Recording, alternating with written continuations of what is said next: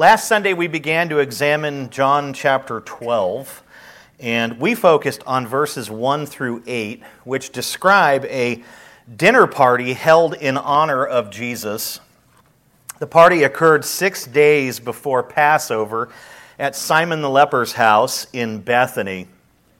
Jesus' friends Martha, Mary, and Lazarus were in attendance, and each of them served Jesus in a different way. Martha served Jesus by preparing and serving the meal. Mary lovingly sacrificed to Jesus when she anointed him with expensive perfume, washed his feet, and dried his feet with her hair instead of a towel. And this morning we're going to look at how Lazarus served Jesus during the party. Please take your Bibles and turn to John 12. Our focus today will be on verses 9 through 11. John chapter 12, verses 9 through 11. Very short, concise text. And because of that, I have far less notes today in my sermon than normal, which means we may end up finishing up early, but whenever I say that, we go 20 minutes long. So we're going to go really long today, and maybe the reverse will happen. But I have divided this text into two easy sections. Let's begin. We'll just get right to work. Let's begin with section 1. And I'm calling this section the curiosity of the crowd. And we see this in verse 9.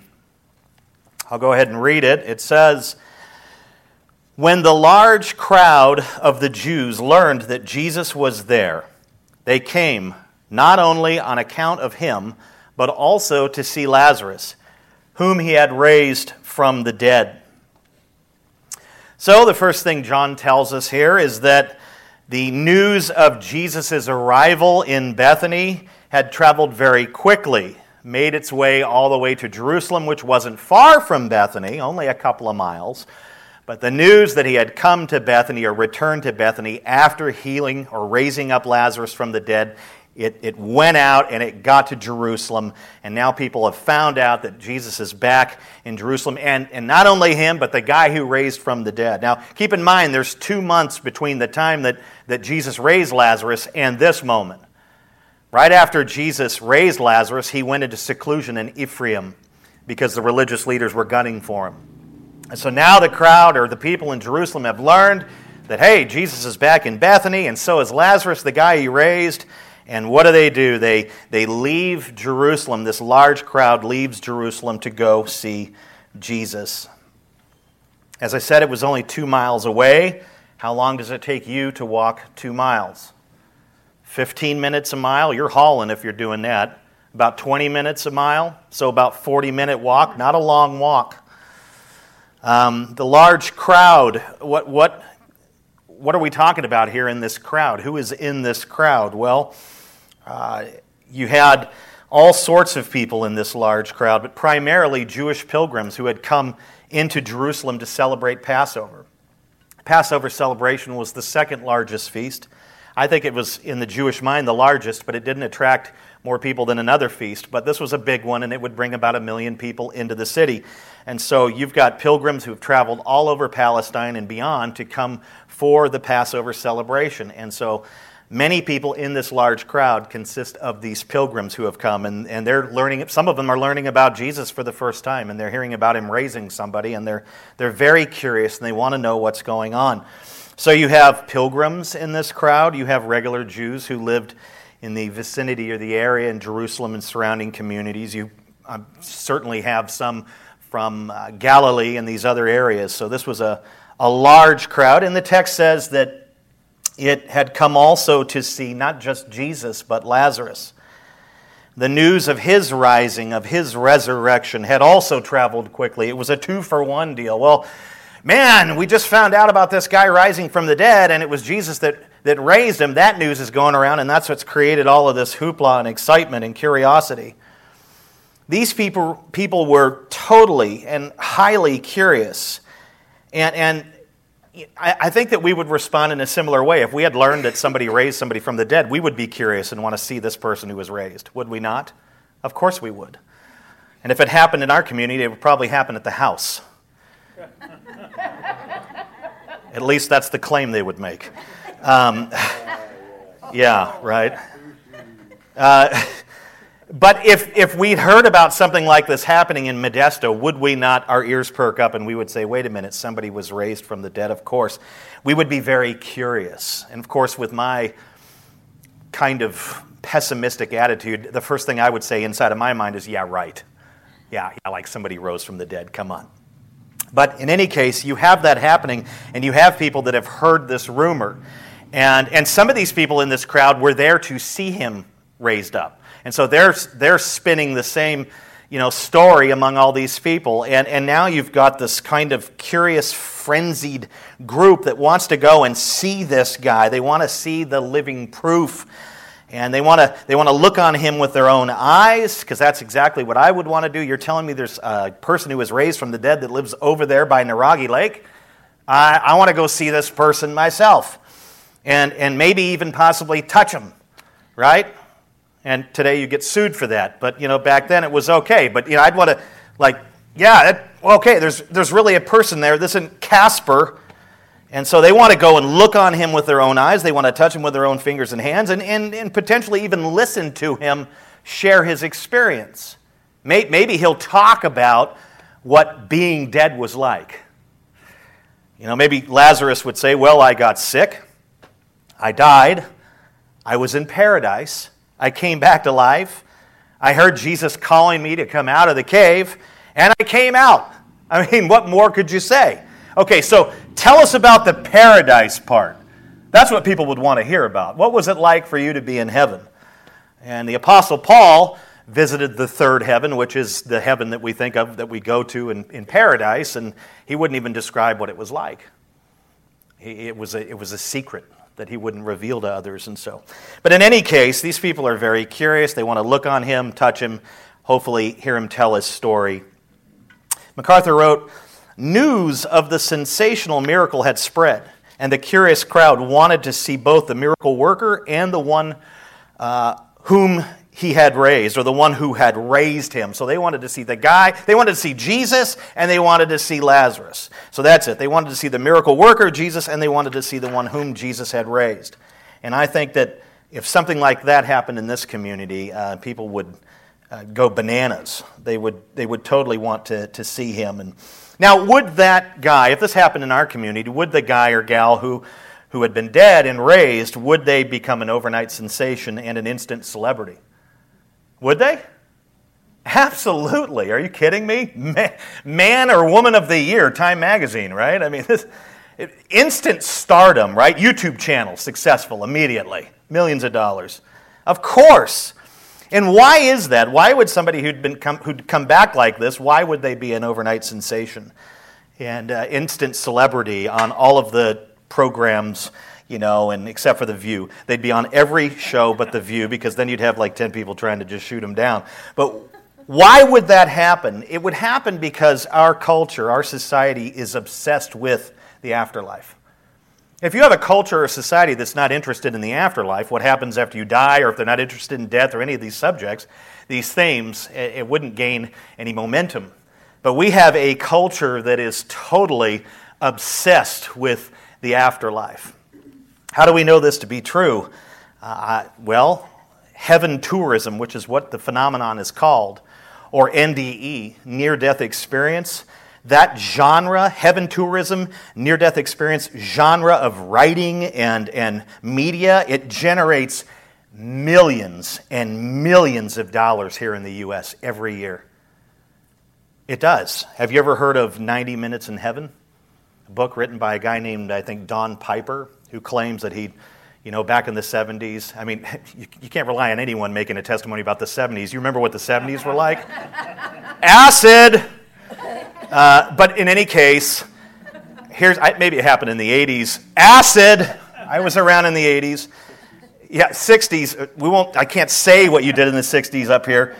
90 Minutes in Heaven, written by a guy, and his claims are that that he went to heaven for 90 minutes and came back, and that book alone has sold 7 million copies in the United States. How many of you have heard of Heaven is for Real? You know, with the little kid that apparently died and went to heaven, right? 12 million copies sold. In fact, Amazon recently identified that particular book as its 17th all-time best-selling book, and you must remember that Amazon sells more books than anyone else. Probably Barnes & Noble and every other company combined. Amazon sells more books than anyone else. That's 17th on their top seller list. That's an amazing achievement. Unbelievable. In fact, the 2014 movie based on that book, Heaven is for Real, it grossed $150 million globally in that year. It was a $16 million movie to make. How much money? The profits are just unbelievable. In fact, David Platt was right when he said, there is money to be made in peddling fiction about the afterlife as nonfiction. Big selling genre, money maker. You can make more money talking about that kind of stuff, near-death experiences, heaven tourism, and all that, than you can talking about the end times. And that's a money generator. That creates a lot of attention. Some of these churches, that's all they ever talk about is what's going to happen in the end, and it keeps a lot of people coming into their churches. But people just gobble this afterlife stuff up. They can't get enough of it. They're obsessed with it. But really and truly, these stories that are out there are nothing more than soul-damning nonsense because they promote crossless and Christless religion. In fact, one of the things that every one of these stories has in common is when the person dies, the first thing they see is a grandfather. Have you seen that in Scripture anywhere when Scripture talks about the afterlife, that you're immediately met by that old grandparent? If I don't immediately see Jesus when I die, I want a refund. I didn't even get along with Papa. You know? I don't want to see that guy again. I've been trying to get away from him. But every one of these stories has that in common. Well, I immediately saw my grandparents. I opened my eyes. I blacked out, and then there was this light, and I saw my grandfather there whittling away. It's just Hollywood. The Scriptures don't promote anything like this. This is why these things are soul-damning nonsense, because none of these near-death experiences, and by the way, Lazarus did not have a near-death experience. He had a death experience. The man was dead, not near death. But the thing that they have in common is that none of these things align with Scripture, with what Scripture clearly teaches about afterlife. And that's how we know they're fictitious and they're about money. Now, can they be heartwarming? Yes. Can they be encouraging? Yes. But your Scripture should take care of that for you. You don't need to watch a dumb movie that's filled with lies and deception.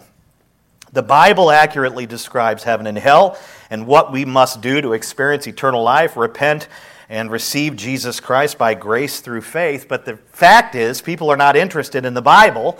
They are interested in ear-tickling fiction. That's what our culture wants. Give me more fiction. What is Joel Osteen? Fiction. Give me more religious fiction. That's what people want.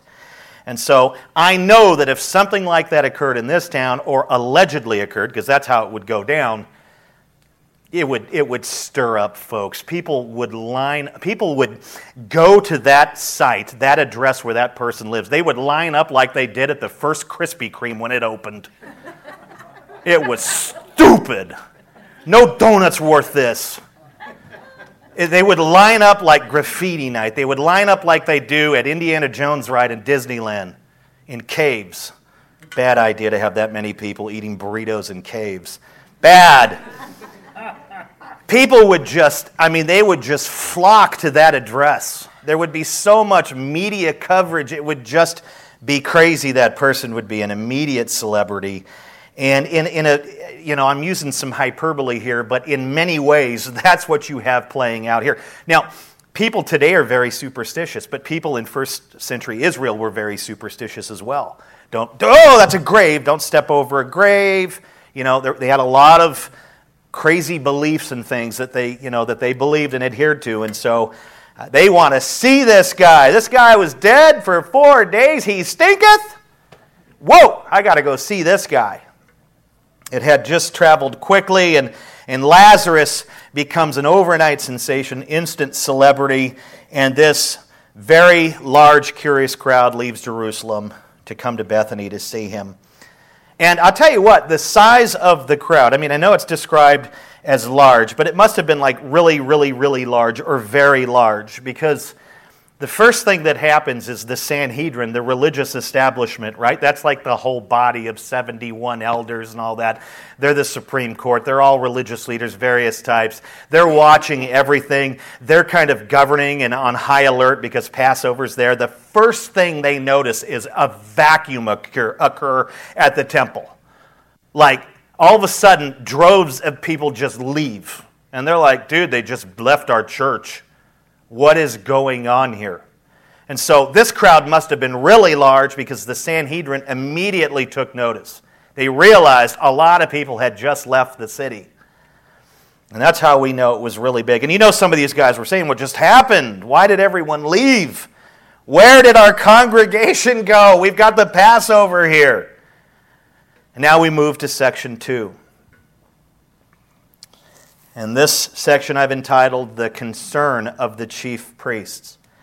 Verses 10 and 11, our last two verses. The text says, so the chief priests made plans to put Lazarus to death as well. Wow. Because on account of him, many of the Jews were going away and believing in Jesus. As a living testimony, which is, by the way, the title of this sermon, Lazarus posed a major threat to the chief priests. And this is why they planned to assassinate or planned to kill him. This guy, now Jesus had been a threat to them for a long time, and they had, put out a death warrant for him. But now Lazarus is in their crosshairs, and he is a terrible threat to this religious establishment. Now, do you remember what the high priest Caiaphas said back in chapter 11, verse 50? When he hatched his murderous plan to kill Jesus? He told his comrades, right, the rest of the Sanhedrin, it would be better that one man die for the nation rather than the whole nation. You remember that text? So the original plan was to kill one man, Jesus. Get rid of him, the problem's gone.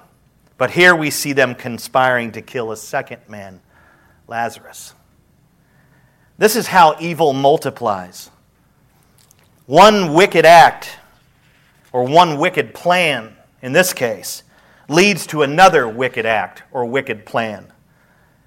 One sin leads to another sin, and then that sin leads to a series of sins. You think in terms of the sin of lying. You perpetuate one lie, and then you don't retell that lie well enough when called out on it, so you have to make up another lie to cover that lie, and then the next thing you know, you've got one lie becomes 10 lies.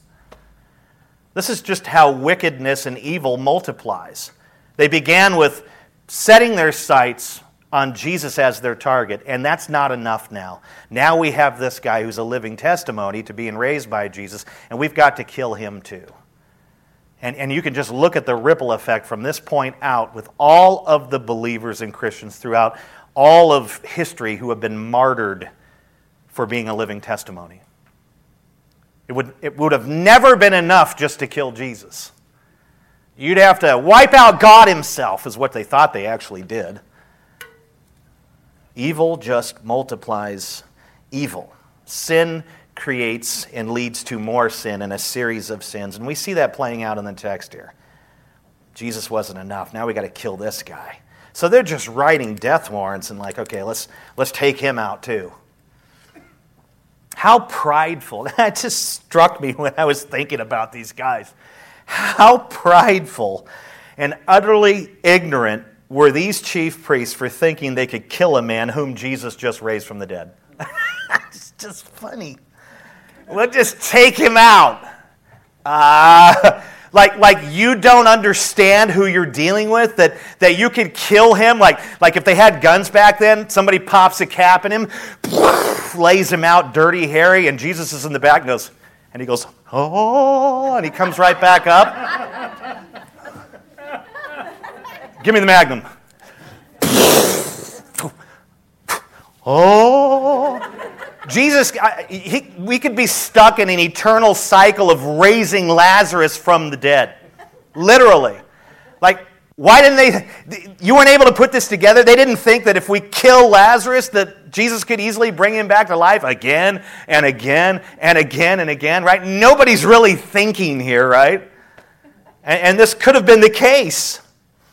They didn't understand that if they killed Lazarus, Jesus could further humiliate them by easily undoing their wicked deed and by raising him a second time and a third time and a fourth time and a fifth time until there were no more bullets in the world. They didn't even have bullets back then, but still. It's just crazy. This is I would call it a classic case of man thinking he is mightier than God. Man has been thinking about this since the fall. Well, I'll show God. I'll tell him. I'll put him in his place. You know?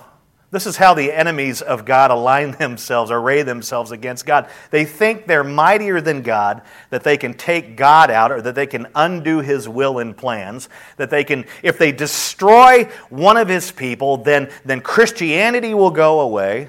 This is what they're thinking here. And it's just never been the case. In fact, I was reading, I think, in Psalm 37, where it says, God laughs at the wicked, for he knows their day is coming. Just funny. Oh, we'll just keep killing him. And Jesus, well, I'll just keep raising him. I'll raise you too. You know? It's like they're playing poker with Lazarus. John Calvin wrote, this is a great comment by this guy. He says, it certainly was worse than insane fury to endeavor to put to death one who had manifestly been raised from the dead by divine power. Crazy. Like man's power to kill in man's mind is greater than God's power to raise or redeem. The immediate threat Lazarus posed to the chief priests, to the religious establishment, was that many of the Jews were going away and believing in Jesus. Do you see that in verse 11? That's the only threat that John lists here. There were more, and I'll describe them, but that's the immediate threat. That's what's playing out here. You've got this guy who's been raised, and people are seeing him, and they're believing in Jesus. And so what does that mean? It means that, wait a minute, he's pulling people out of our congregation to follow Jesus. We can't have that. Then we lose the money, we lose the power, we lose the prestige. Now, interpretations vary on the meaning of the phrase going away. Do you see it there? I don't know how it's listed in your Bible. I believe in the ESV it says going away. So there's different opinions on what going away means. Pierce says it means and he's speaking of the Jews, he says they withdrew themselves from the service of the synagogue. So there's one view. Bloomfield says it means they ceased to pay regard to the teaching of the scribes, which they had formerly done. There's another idea there. J.C. Ryle, whom I really respect, says it simply means they were going away from Jerusalem to go to Bethany. So his doesn't have anything to do with them leaving the religion of Judaism or anything like that, or the service of the synagogue or the teachings of the scribes. His just means going away means they were leaving the celebration or the pre-celebration to go see Jesus and Lazarus in Bethany. I don't know if that's accurate. The next phrase, believing in Jesus, seems to denote authentic belief, because it is linked to chapter 11, verse 45, where we see Jews authentically believing in Jesus right after he raises Lazarus from the dead. These two texts here are piggybacked or chain linked. So the idea there is that you have real belief represented, or authentic faith represented in 11:45, and you have the same thing playing out here. Authentic belief will cause the one who possesses it to begin to separate themselves or go away from false religion and false teachers to follow Jesus and join a local church. Right? It's like one of the first things that happens. If you're mixed up in some cult and you didn't know that, you thought it was a real thing, and then you actually get saved and you have the Holy Spirit, you'll begin to look at the Word of God and you'll begin to, things won't, in that context, in the Jehovah Witness hall or whatever, it won't line up with Scripture and it won't pass the sniff test. And you'll start to say, somebody's wrong here. I can't imagine it's the Bible. And you have the Spirit in you that is confirming the truth and confirming error. And at some point, you divorce yourself from Jehovah's Witnessism or whatever it is. And I was saved in a legitimate, sound church, and so I didn't have to leave behind a religion, but I tell you what I did leave behind, about 90, or I think it was probably more like 300 DVDs that I didn't feel like belonged in my house. Pulp Fiction and these movies. I was immediately convicted on sin in my own life, and I saw all these things that promoted sin, and I didn't want to have anything to do with them. Same effect with a false religion. When you first get saved, your attitude and behavior towards certain things and false teachings and sin is going to change. You're going to start to become a different person. That's what happens. So authentic belief will cause the one who possesses it to begin to separate themselves from whatever that religion is, whatever those teachings are, whoever those leaders are. And what happens when you begin to isolate or separate yourself from that? Let's say that you have been part of Mormonism your whole life, and then all of a sudden you say, wow, something's wrong here, it smells fishy. Wait a minute, they deny the deity of Jesus and these things that are clear in Scripture. I'm out of here. What happens when you leave? There is immediate pushback, isn't there? People start contacting you saying, why haven't you been at worship? This happens in some Roman Catholic circles that have gone so astray you can't even find Jesus in there, but Mary's all over the place. In fact, R.C. Sproul one time said, somebody asked him the question, said, well, there's real Christians in Roman Catholicism, right? He said, possibly. He says, but I don't know how they could be. If they become actually saved in it, they'll end up leaving the religion because there's so much fallacy. This is reality. You don't stay Roman Catholic the rest of your life if they're promoting Mary. If you do, something's wrong with you because the only person they should be promoting is Jesus. And they shouldn't be promoting Simon, Peter, or anyone else. But there will be a disconnect that will begin to happen. You get saved for real, and all of a sudden you don't like error, and you don't like fallacy, and you start to see it in a way that you never have. And you divorce yourself from it, and then what happens? You get pushback from friends. You get pushback from family members, right, that are still in that false religion or whatever it is. And in some cases, you get more than pushback. You get persecution. They'll start saying things to you like, well, you're going to Redemption Hill Church. They preach the doctrines of demons over there. You better get out of there and come back to Roman Catholicism. You can't be saved if you're not a part of Roman Catholicism. Look at what it says in our decrees. Yeah, but what does it say in the Bible? We don't care about that. Look at what it says in our decrees. You will be persecuted so often for divorcing yourself from the fallacies. In this scenario, you've got, in our text, you've got authentic belief and pushback. And it's murderous pushback, right, from the religious leaders. They want to kill Lazarus, which tells me that Pierce and Bloomfield are correct in their interpretations of the phrase going away. It's not about leaving Jerusalem. It's about going away from religion as they knew it. Why else would the religious establishment get upset? They're not upset when people who don't belong to... They get upset when people leave their religion for another religion. That's what stokes the flames of their wrath. That's what's playing out here. These Jews Lazarus, whom they were seeing Lazarus as a living testimony, they were going away from the service of the synagogue, they were going away from the teachings of the scribes, those are part of the religious establishment, because they now believed in Jesus and were seeking to follow Jesus. Now, who did the religious leaders blame for this luring away of their disciples, of their sheep? Who did they blame for shrinking the size of their congregation? Lazarus. That's who they blamed.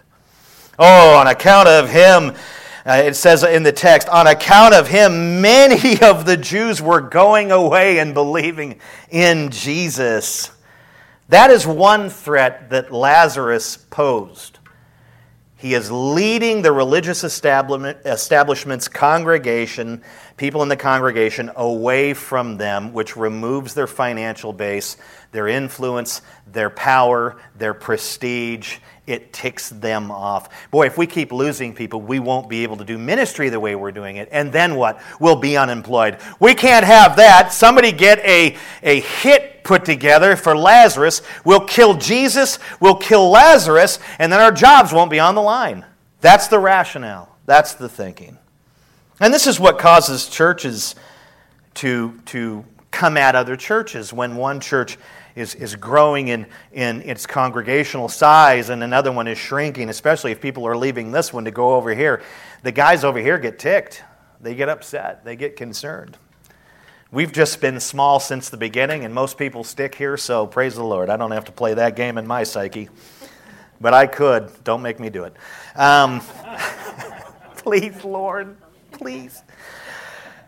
So in this scenario, you've got authentic belief, you've got pushback, it's murderous pushback. I think Pierce and Bloomfield are right. The synagogues and what's happening with these religious leaders is shrinking to a degree, and they don't like it at all.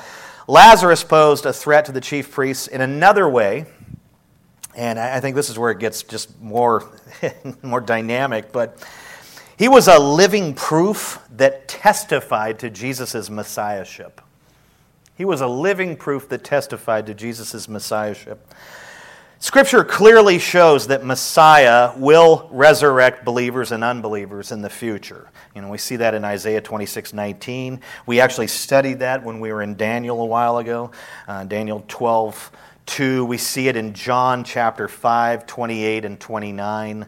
So the Scripture shows and teaches that when Messiah comes, and part of his ministry and work will be to raise people from the dead. And so there's a tie there between Messiah and resurrection.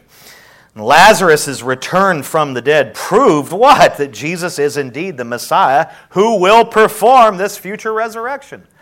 And the idea is that raising Lazarus testifies to the future truth of what I will do in the future for the dead and the living, right? For those who don't believe, they'll be raised too, and for those who do believe, they'll be raised. Jesus is going to raise everyone. And when he raised Lazarus, it shouted, I'm the Messiah who will raise people. And these religious leaders realized that. Now, again, they're not believing in Jesus as Messiah. They're not willing to receive him as such, but they see the connections, and it terrifies them. Every miracle Jesus performed testified to his messiahship. There's great debate on why Jesus healed these people or that person or the lepers or whatever, and they always tie it to his compassion and his love. And yeah, of course you can, but that's not the only reason. Jesus did what he did to prove who he is, to authenticate his message. Just as we authenticate our message that we are Christians, we preach our message that we are, we testify and preach our message that we are Christians, we prove that we are through good deeds. Jesus preached that he is Messiah, proved that he is through miracles, through supernatural events, through things that only God could do. Every miracle Jesus performed testified to his messiahship, but 4 specific miracles tie him directly to the resurrection. I think all the miracles tie him to the resurrection in some sense, but in a general way, right? A more generic way. But he did 4 miracles, at least that I can see, maybe more, but there are 4 that specifically tie him to Messiah as the resurrector. The raising of the widow of Nain's son, Luke 7:11 through 17. He raised somebody from the dead. Whenever he raises somebody from the dead, he's saying, I am Messiah and I will perform the future resurrection. How about the raising of Jairus' daughter, Luke 8:52. Another person dead and raised from the dead, right? Again, authenticates messiahship, clearly proclaims that he will perform a future resurrection. How about the raising of Lazarus? There's 3 people that he raised from the dead. These people weren't sleeping, they weren't in comas, they were all dead. Especially Lazarus, because he was in the tomb 4 days and he stinketh. John 11:43 through 44. And those aren't the only 3 that he raised from the dead. He also raised himself. How could he raise himself? Well, he did. I don't know how that works. John 2:19, 10:18, and Acts 17:31. In the passage in John, Jesus says, I lay down my life, I'll take it up again. Bottom line, we know that God raised Christ, but Christ himself took credit for his own rising. Again, every time he raises somebody from the dead, those 3 instances and himself, he is saying 2 things. I am the Messiah and I am the resurrection and I will raise people. Those 4 things tie him directly to resurrection. When people saw Lazarus alive, they received it as a clear sign of Jesus' messiahship. and the fact that he will perform the future resurrection of themselves. And they believed in him, right? John 11:45, right? We already looked at that, and chapter 12, verse 11. We're looking at that now. Every time when he raised somebody, especially Lazarus, they said, man, he is the Messiah, because the Messiah is the one who resurrects. Now, the chief priests did not deny the evidence. Lazarus, they didn't deny the evidence because Lazarus was alive. How do you deny the fact that somebody's alive, going around talking and doing his grocery shopping and riding a camel to work, whatever he was doing? They didn't deny his existence. How can you deny the existence of a person? You got to be a special kind of stupid. Somebody in the audience might be saying, I don't think Phil's really up there speaking. Stupid. I'm up here talking right now. You can see me. Do you want to touch me? That's weird, but still. Yeah, no. You don't deny the reality of a being that's there, a person. So the chief priest, the religious establishment, did not deny the evidence. They simply refused to believe it and sought to eliminate it. They knew it was there, but they weren't willing to tie it to Jesus' messiahship as the resurrector and believe. That's the issue. And what did they do? Not only that, was there a refusal and rejection, but there was a plan being hatched in this text to eliminate the evidence. We must kill Lazarus and get rid of him. Right? As a quick side note, some folks reject the legitimacy of these conversions, right? These new believers in John 11 and 12. They do reject it. They reject the conversions that took place here. They say this was superficial faith, as in the end of John chapter 2 and these things. They say this wasn't real faith, because many of these people turned against Jesus during his Passion Week, and they were shouting Hosanna on like Monday or Sunday, and then on Friday, crucify him, crucify him. Well, I don't think that's true of these particular people. This was not the entire crowd. This was some Jews within the crowd. But people say, no, these aren't real conversions in 11 and 12. In fact, J.C. Ryle, one of my favorite commentators, doesn't think they were legit. The rationale people give for rejecting these people as true believers is because they think there were only 120 believers in the world prior to Pentecost. But that's not at all what the book of Acts teaches. It teaches that there was 120 in the upper room. It doesn't say there was 120 in the world. So, hello? There were more believers in the world, in that community. There were just 120 who met in the upper room. There were many others throughout the area. Between his resurrection and ascension, like that period of time, Jesus appeared to more than 500 brothers at one time. 1 Corinthians 15:6. How do we deal with that? They're literally called brothers. Well, they're not Jewish brothers, they're believer brothers. There were many, many more Christians throughout the area than 120. So if that's what you thought, sorry, it's not true. There were more believers than that. Which means what? That in 11 and 12 of John, these very likely are believers. Now, were there thousands and thousands and thousands of Christians when Jesus died, before Pentecost and all that? Or no, I don't think there were thousands and thousands, but there was more than 120. Lastly, Lazarus, and this is another way he posed a threat, Lazarus was an inconvenient truth. It wasn't global warming. Sorry, Al. Lazarus was an inconvenient truth, and he was actually an embarrassment to the chief priests. Can anyone think of the reason why he would be an inconvenient truth? His life, being a living person who was restored from death. Can anyone think of why that would be an inconvenient truth, an embarrassment to them? I'll tell you why. Sadducees denied all things supernatural, especially resurrection. Who were the chief priests? Sadducees. Lazarus' return from the dead totally contradicted their theology of no resurrection. Just blatant slap down of that terrible doctrine they promoted. A.W. Pink wrote, he was a striking witness against them, denying as they did the truth of resurrection. And I had my wife read this section the other day just to see if it was clear, and I heard her snickering, but it is kind of funny. But think about this. The worst possible scenario for a Sadducee would be to have a miracle worker in the community raising folks from the dead and have them tell their stories to large crowds. You don't believe in the resurrection, and yet you have someone who's raised people from the dead in your community, and those people are testifying to their experience? That's bad for you. That's just blatant. That's the worst possible scenario. It makes you either that's all fiction and those people really weren't raised, which is kind of the yarn they were trying to spin, or you're wrong in your theology. And the truth of the matter is they were wrong in their theology. And we see the pushback, right?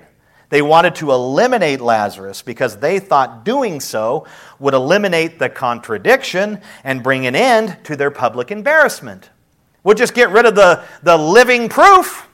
We get rid of the resurrected, risen one, Lazarus, and then the problem's gone. Well, you know, you're going to have a problem with Jesus in about a week because he's coming back too.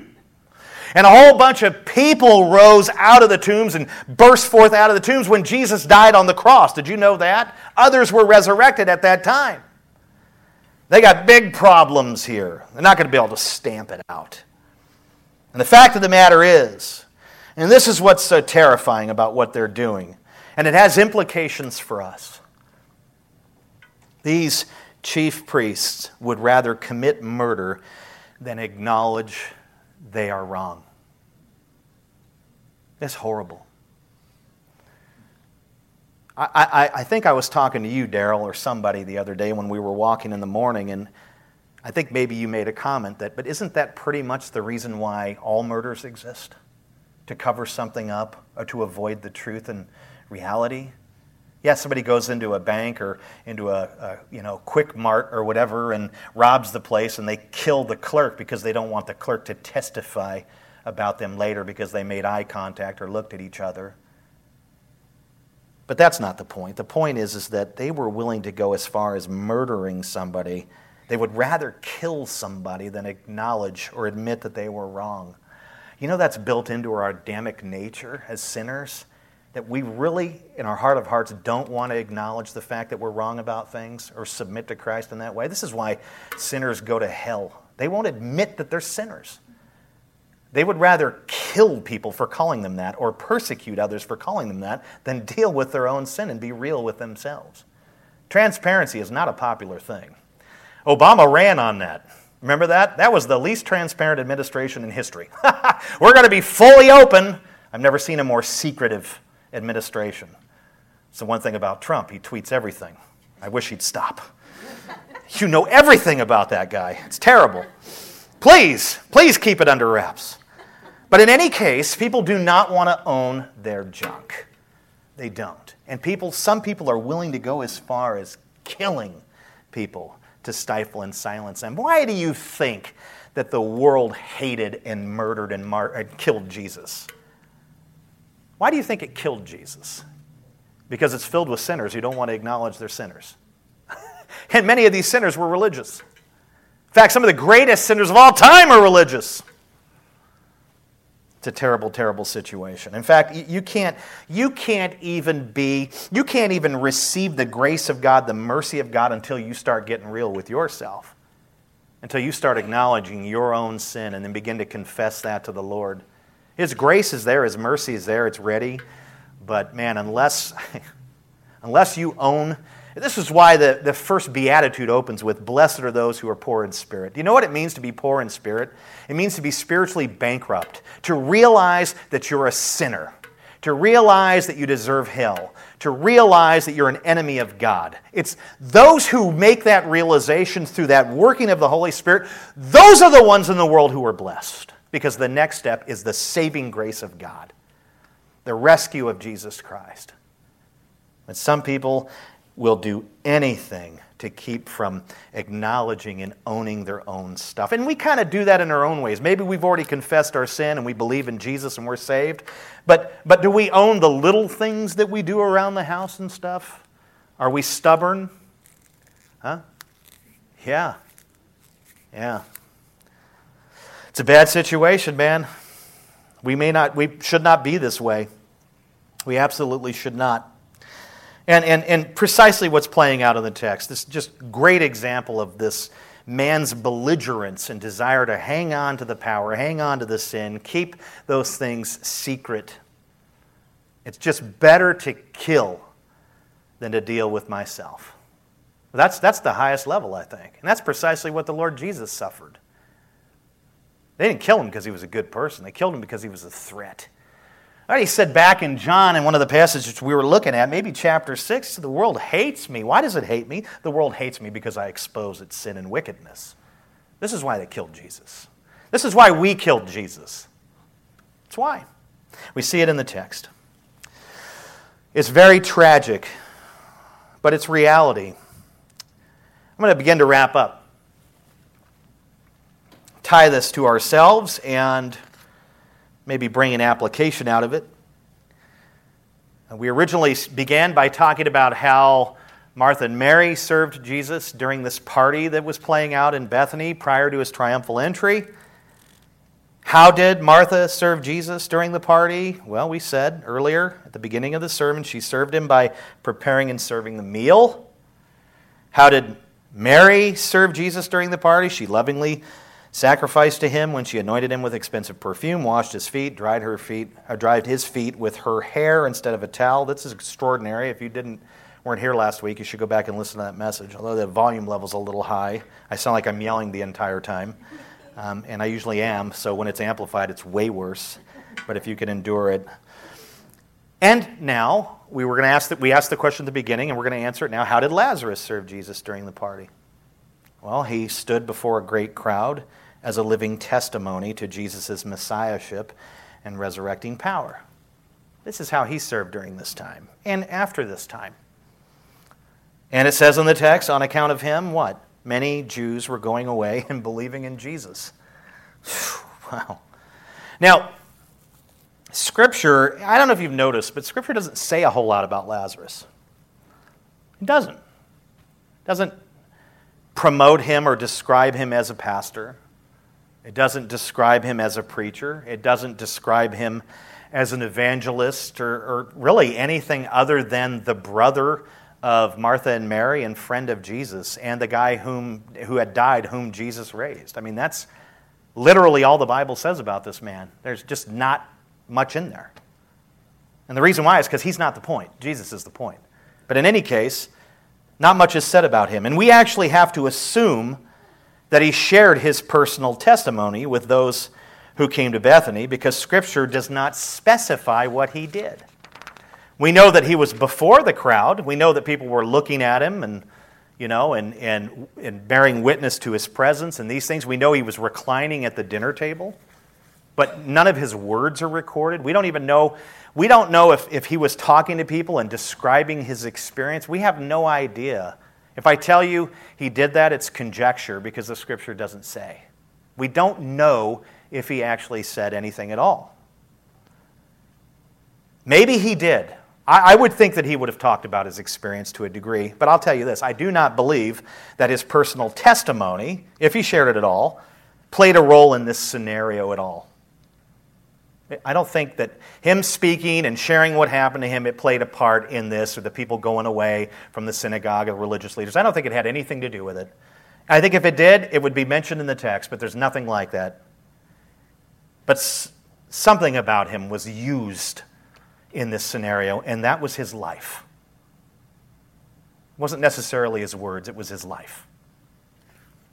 All he had to do was be present, and people would marvel and begin to whisper, "That man was dead and buried 4 days. Look at him there, alive." Only the Messiah could perform a miracle like this. And since Jesus raised him, he must be the Messiah. I'm following Jesus from now on. I think that's what was playing out here. Lazarus didn't have to stand up and take a microphone and preach a message. He's not known as a preacher. All he had to do was sit at the table alive, and people would look at him and say, well, there's the evidence. I'm going to go talk to him. Why? He's physically right there. That's all the evidence I need. It was his living his life that was used in this scenario. And in a very similar way, believers are to be living testimonies to Jesus. Our lives should be so different from those around us that people become curious and begin to ask questions. Well, you're not like the other employees at this place. They're always cussing and complaining and whining about their pay and all these things, and they're always dating everyone in here. It's like the love connection here. It's not Home Depot. But you're not like them. What's wrong with you? Why are you different? You know, we've been trying to get you, Fred, to go with us to the nudie bar every Tuesday night after work, but you have refused consistently to go with us.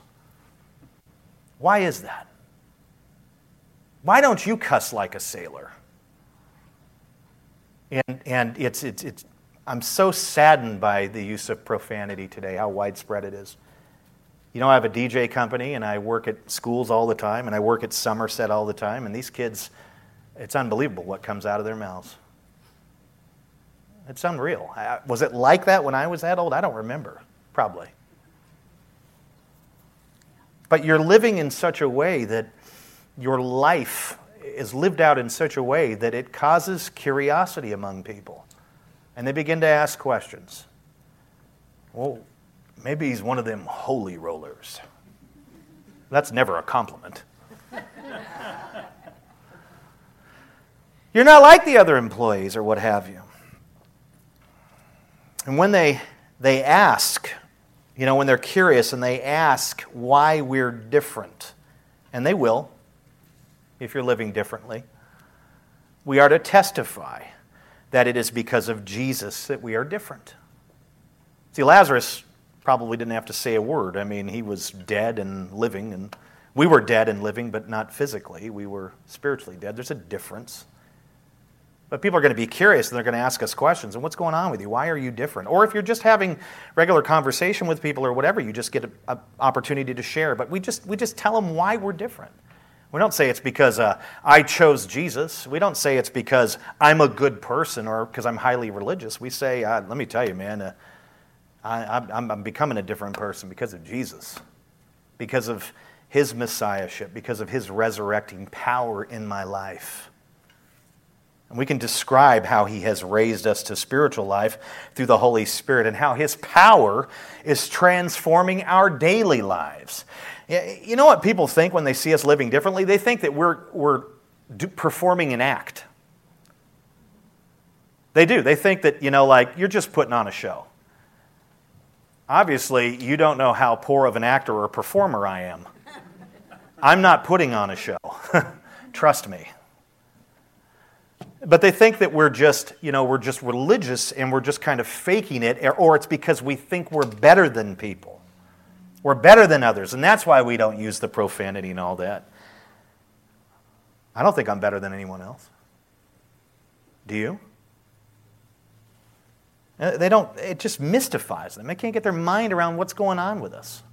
And we say it's because of Jesus. It's because of what He's doing in our lives. Does our lifestyle testify to Jesus' messiahship and resurrecting power? It's a great question to ask yourself. Does the way I live my life, does it shout, Jesus is my Savior, my Messiah, and I have His resurrecting power through the Holy Spirit in my life? Does the way you live your life shout that? Does our behavior, day-to-day behavior, affirm that we have been raised spiritually and made alive by Jesus?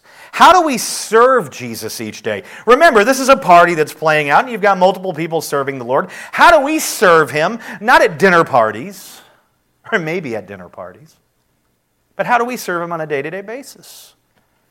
Do we come before men and, like Lazarus, and let them see our godly conduct and good deeds, that they might glorify our Father who is in heaven? Matthew 5:16. Do we point them to Jesus? He's the reason. He's the reason. He's not just the reason for the season, Fox News. He's the reason why I'm different. It's not because of me, because if we take Him out of the equation, out of the mix, I am dirt. Is this what we tell people? I am what I am because of Christ. We should be like John Newton, who said, I'm not yet what I want to be, what I desire to be, the end goal, but I'm not who I was. I'm not yet there, but I'm not who I was. And do we point them to Jesus and give Him the glory and credit, regardless of how they're going to respond or what they're going to think? Oh, I knew it. I just thought it was a 12-step program. And on account of us, are many going away and believing in Jesus.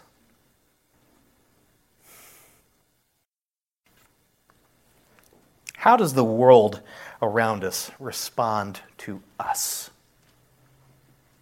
You know, living as a testimony to Jesus' messiahship and resurrecting power in this fallen world can and will bring persecution. The world hates those who live as a testimony to Jesus. Why? Because it hates Jesus. Why does it hate Jesus? Because He exposes the world's sin, calls them to repentance. It's not something they want to do. And Jesus told His disciples during His high priestly prayer, He said, you know, the world is going to hate you guys, but keep in mind that it hated me first. John 15:18. Spurgeon wrote, when men hate Christ, they also hate those whom He has blessed, and will go to any lengths in seeking to silence their testimony. Isn't that what we see in this text? Even if Lazarus never spoke a word, he was a living testimony. His life proved who Jesus is. They wanted to snuff Him out. Do you know what Lazarus' crowning achievement was? It wasn't the party he threw for Jesus, although I've been to a few really good planned parties, and that can be a crowning achievement. Maybe not. But a good party's a good party. I'm not talking about the ones in high school. Those were pathetic. His crowning achievement wasn't the party he threw for Jesus. It wasn't the influence he may have had with the large crowd. It was the death warrant the Sanhedrin issued against Him. That was His crowning achievement. To be counted worthy to suffer at the hands of sinful men for the name of Jesus is a high blessing from God. Acts 5:41. Persecution is not a bummer. It's a badge of honor. Matthew 5:11. Blessed are you when you are persecuted for me. Now, the key to maintaining a proper perspective and godly attitude in times of trouble, affliction, and persecution is regular reflection on 2 Corinthians 4:17. We would all admit that there are times where we are severely afflicted or persecuted or whatever. And we would all be willing to admit, hopefully transparent enough to say that we don't do too well during those seasons and times. It's very hard for us to maintain the right perspective and a godly attitude and to keep our behavior aligned with God's will, right? It's tough. You know, Tom was telling me he's been sick all week with a stomach flu and stuff, and it's making him mad. We don't do well sick. All the wives are like, that's the most intelligent thing he said the whole sermon. He's like this big burly man, but as soon as he gets sick, he's sucking his thumb on the couch. Mommy. We turn into big old babies. Big old baby Huey. Tom's like, I'm going to kill him after the sermon. I'm small, don't. We don't always do so well during affliction, times of affliction or difficult seasons. Whatever it is, take it and parallel it to your life. But I'm speaking primarily of persecution, which is kind of rare in this nation of ours, although you'll receive certain types of it. But to keep the right perspective and godly attitude in those times, you must go back to 2 Corinthians 4:17 over and over and over and over. Keep meditating on it. Keep reflecting on it. Our present troubles, afflictions, and persecutions are preparing us for something greater. What is it according to that verse? an eternal weight of glory beyond all comparison. Now listen to this great quote from R. Kent Hughes. I'm finishing. He said, "Even though we do not possess the faintest trace of genius, and perhaps have little we can bring to Christ, yet if we were dead in our sins, and if over us a voice has cried, 'Come forth,' and if we have risen to newness of life, and the Master has said, 'Unbind him and let him go,' so that we are now free, then we have become unanswerable arguments for Jesus Christ." Every believer's life has been so changed that the only way it can be accounted for is the power of Christ. If we have new life and are fellowshipping with Christ, as was Lazarus, we are great arguments for the gospel, unanswerable proofs of the reality and power of Jesus Christ. And yet, maybe you have more in common with the chief priests than you do with Lazarus. Maybe the example of Lazarus doesn't at all resonate with you, but the chief priests do. And at the bottom of it, if you were to melt it all down, what would be left is just the simple fact that you refuse to believe in Jesus. That you refuse to accept him, that you refuse to receive him as Lord and Savior, and to surrender your life, submit your life to him. Because that's really all the chief priests were doing. Maybe you've even persecuted God's people in the past. Maybe you're an unbeliever now and you're married to a Christian wife or husband who recently got saved, and you've been giving them a lot of crap because you don't like what they're doing now, giving them grief. Well, that was my issue when my wife got saved. I didn't get saved till 2 years after her. Thank God. I don't think God saved me for me. I think he saved me to relieve my wife. I'm a terrorist. And here's what I would say to you. I just simply ask that you re-examine the biblical evidence in this text as well as the physical evidence in this room. Take a look around you. Every believer here today is physical evidence to the messiahship and resurrecting power of Jesus Christ,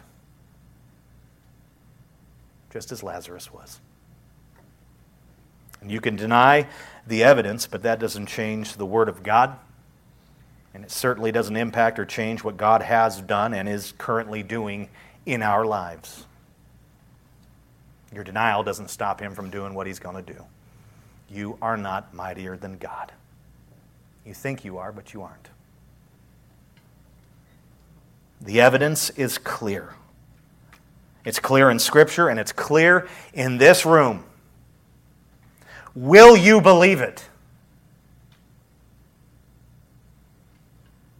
If you continue to reject the evidence, it will be used as a testimony against you in heaven's courtroom on Judgment Day. Don't let this happen. Believe the evidence by repenting and believing in Jesus Christ as Lord and Savior. You think you're too sinful for him to fix you? You don't understand. You've got it backwards. It's your sin that qualifies you for salvation. You don't have to clean yourself up. There's nothing that you've done that could keep God from redeeming and saving you. God can save me. He can save you. If he could save Saul of Tarsus, he could save you. If he could raise Lazarus from dead 4 days, he can raise you spiritually. It's easy for him. Believe that Jesus lived for your righteousness, died for your sins, was buried to settle your account, and rose from the grave 3 days later, victorious over sin, Satan, death, and hell for you. If you do this, you will be saved, and you will become a living testimony to the messiahship and resurrecting power of Jesus Christ. You will find that you will be living your life like Lazarus. People will be curious and they'll ask, and you can tell them why. And you can give all the glory to Christ. Amen? Amen.